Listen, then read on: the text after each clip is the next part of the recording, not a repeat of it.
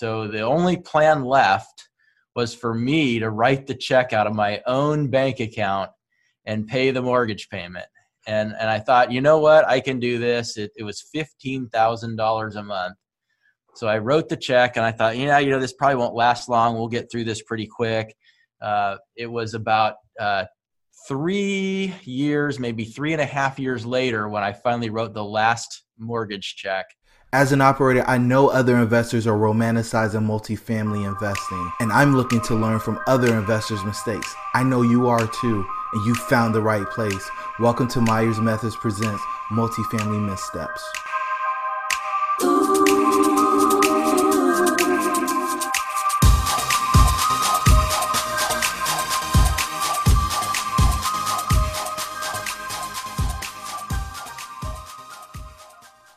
Hey everybody, and welcome to Myers Methods Presents Multifamily Missteps.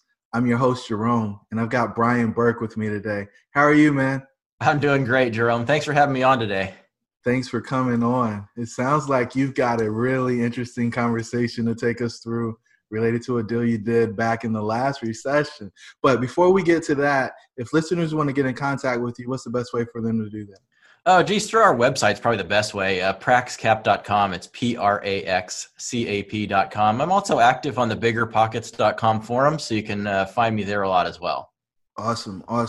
And so, Brian, will you do me a favor and take the listeners kind of through your background and how you arrived at this place? You guys have been doing some really big stuff, and you're really seen as a thought leader in the space. So we're grateful to have you here, but give them a little bit of your experience and background, if you don't mind. Yeah, I started out like anybody would start, right? I had nothing. I had no experience, no money, no connections, no real estate knowledge, and figured that, why not invest in real estate? So I started when I was 20 years old by buying my first rental property. I didn't even own my own house yet. Managed to get it for no money down without taking any money out of my own pocket, and that was my first real estate investment. After that, I started flipping houses and buying foreclosures and flipping foreclosures through the 90s, and then continued that through the 2000s. I grew pretty substantially kind of in the early 2000s, backed off in the mid 2000s because I saw an economic collapse coming. Thankfully, we didn't get hurt too bad in that collapse. And then when the economy tanked, I decided it was time to really grow. And that's when we took the business into overdrive, started raising a lot of money from investors to buy tons of foreclosures. We were flipping about 120 houses a year, bought about 130 rental houses in the San Francisco Bay Area at the very bottom of the market in 2010 and 11. And then, turned our focus to multifamily. And we've been in multifamily for about 18 years now. And we really grew that business, and that's our primary business now. Is we buy apartment complexes that are 150 units and larger. We've bought about 3,000 units, and just last year crossed $500 million in real estate that I've purchased in my career. So it's been a long road from zero to thought leader. Wow. So do you buy in California still, or where you? Heck no. Who would buy in California? Yeah. No, we're active all across the U.S. Out except for California. We're in Arizona, Texas, Georgia, and Florida. The largest concentration of our portfolio is in the Atlanta, Georgia market, but we do own in I think five or six states right now. Awesome. And so you said, I can't skip over this. So you went into overdrive in the middle of the recession. How were you able to get access to capital at that time when everybody was kind of pulling back and they didn't know when it was going to stop going down?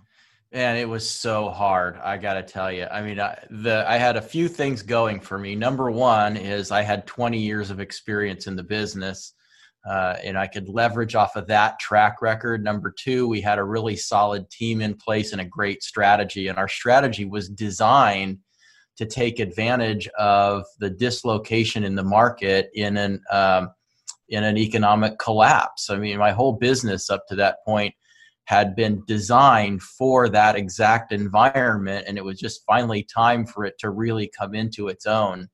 So I think between, the great strategy that we had and the experience was what it took to get capital. But believe me, it was so difficult. It was so difficult. We raised at the very best time to buy single family homes as rentals was probably 2010, 2011, and 2012. And, we raised enough money to buy about $15 million worth of houses, but it was so difficult to raise even that. And everybody was like, oh, it's too early. The market's still falling, and, all kinds of excuses not to invest. And I'll tell you what, if I could have raised $100 million, I could have spent every dime of it. And you and me wouldn't be having this conversation right now. I'd be living on a beach somewhere. But, so the story goes, it was really tough to raise money. We did what we could, and here we are. So were you in California, or did you do that from Texas? No, I'm based in California. Our office is as north of the San Francisco Bay Area, just north of the Golden Gate Bridge. So, being based in Northern California, we were at the time in our single family strategy focused in the Northern California market, basically from San Francisco to Sacramento to Mount Shasta. Anything in that triangle, we were buying. Nice. Okay. And so during the ramp up, you bought something, right? 2008, 2009 that didn't go so well, maybe? Well, yeah, I bought an apartment complex in 2009, and I thought it was the ramp up. It was just a little bit early. I think we closed in early 2009, so the real pain hadn't started yet. It's funny how that economic collapse was really caused by real estate. Real estate caused the broader economy to collapse. Real estate began collapsing in 2005. Most people, didn't realize it came that early, but I can tell you it was right around August of 2005. I remember it well, is when it was like a light switch got flipped, and all of a sudden the whole real estate climate changed. And prices began to fall. Or at first, it was like fewer buyers, and then it was more concessions, and then it was prices starting to fall, and then it was foreclosure starting to rise. And by the time 2008, early 2009 came along, it was well underway. Prices had fallen dramatically, and real estate was essentially half off. And I thought that was a great time to buy. So I bought a property, a 60-unit apartment complex, in early 2009 for about half of what the guy had paid that bought it before me. He was in foreclosure. The lender had taken it over because he wasn't making his payments. And I bought it for half off. I thought it was the deal of the century, and I was the most brilliant guy around. And I got taken to school about 6 months later when the whole economy collapsed. Whoa.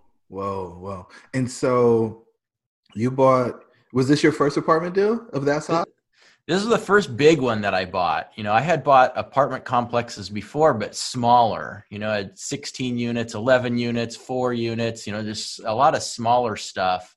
This was the biggest one I had at the time. So this was a significant investment for me. And, it was important that it went right, and, it didn't go right. So did you syndicate that one, or you had joint venture partners on it? I syndicated that one. I had a few investors since, it was a relatively small purchase. I mean, compared to what I'm buying today, today's stuff we're buying is 20 million and up mostly. This was like less than 2 million. So, it only took a few people to fund the equity needed for it. But all these people were, friends and family and people I knew fairly well that provided the capital to close. So the issues, was it just not being able to collect rent because people couldn't pay? Like what was being taken to school? Fill that out for me. Yeah. So it started out with, it actually started out well. My plan was to renovate the units and increase rents and ride it all the way back up and, maybe sell it for double in 3 to 5 years. But instead what happened was, we were well on the way. We were renovating units. We brought the occupancy up from about, I don't know, it was like 70 or 75% or 80, maybe as much as 80 when we bought it.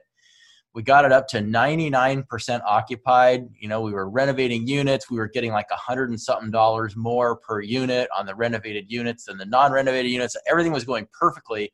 And all of a sudden in late 2009, the whole thing just came crashing down. when Lehman Brothers collapsed and Bear Stearns collapsed, the stock market collapsed and, got cut in half. And that resulted in a lot of people losing their jobs. And as people started losing jobs, they stopped paying rent. And when they stopped paying rent, they either got evicted or they skipped or they moved out. And I used to joke, my joke at the time was that, about 6 months later, half the units were empty and the other half weren't paying. Ouch. Yeah. But how'd you fix that?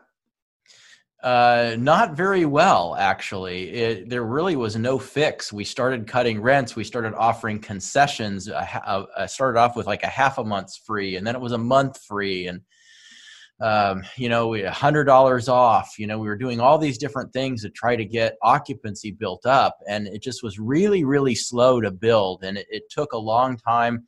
It took about, it was at the point where the property was generating just enough income to pay the expenses. It would pay the payroll, the utility bills, and the property taxes, and that was about it. There was no money left over at all for debt service. So first of all, we had to fix the situation going there. So, the approach we took is, just as I said, offering concessions and all that and trying to build up occupancy and increase income. That wasn't working very well.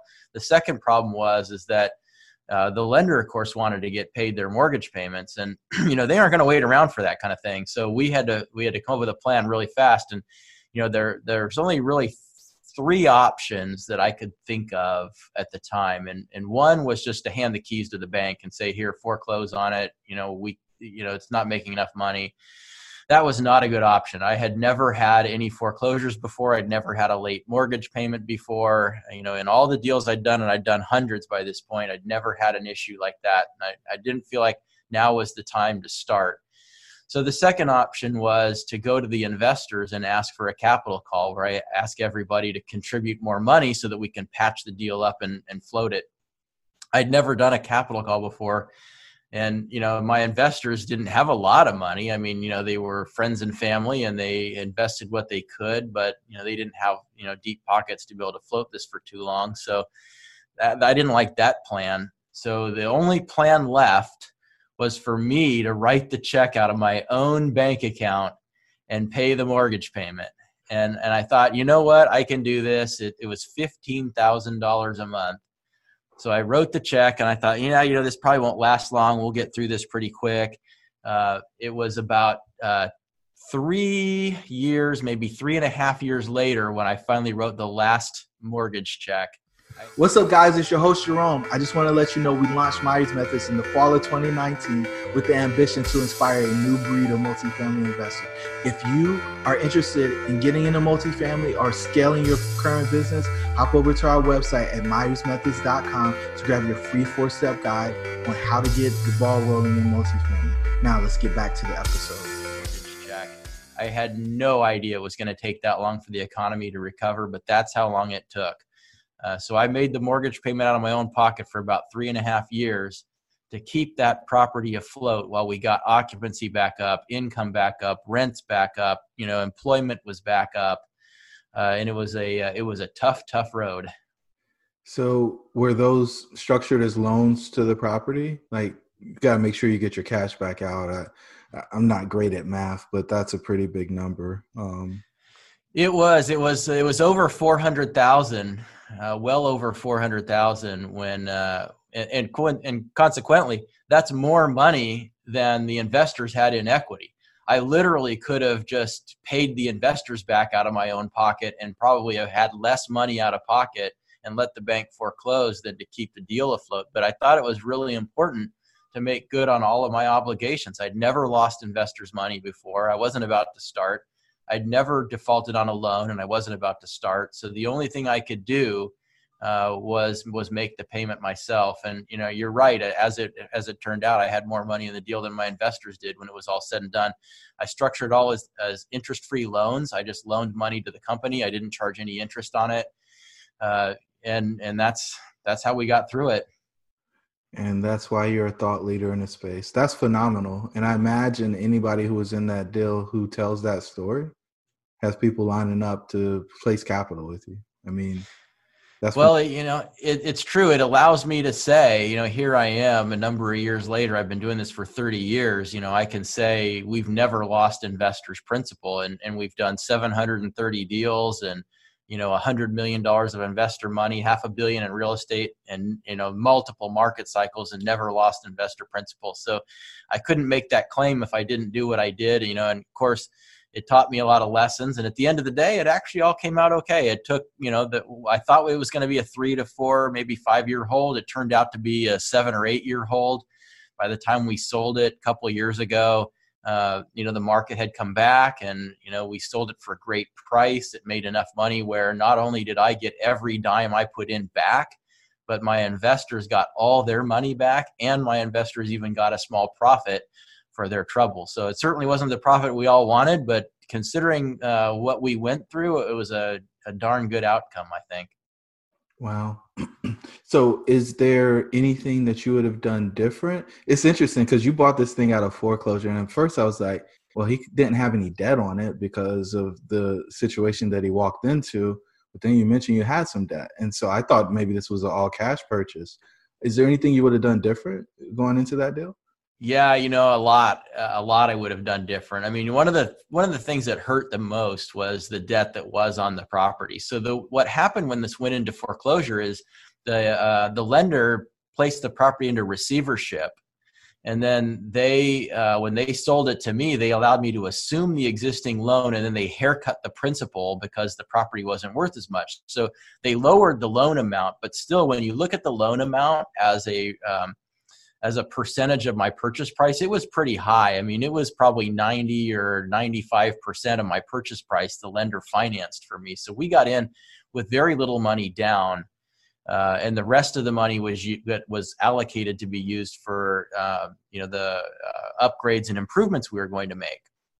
And so I learned that having debt like that is very, very problematic. And so now when we buy, we use very low leverage. We'll go in and we'll put 35% down frequently and get a 65% LTV loan.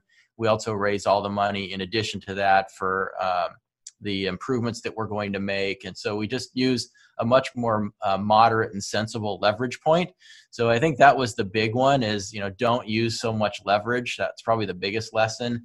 The other lessons were, things like I think I underwrote to a 8% vacancy factor.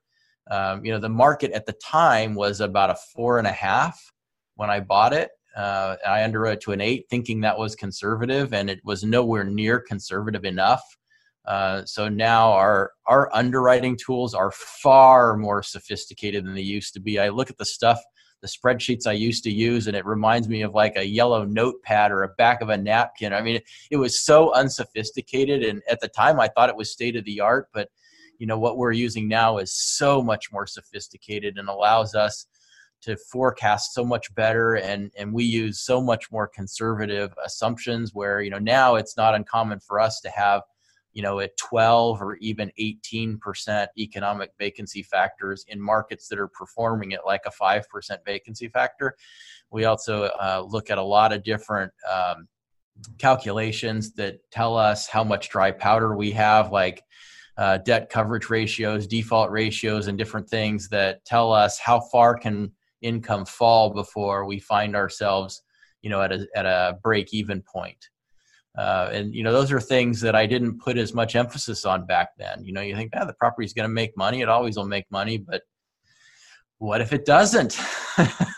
You learn. This is amazing. And so my final question is, what words of wisdom do you have for the listeners?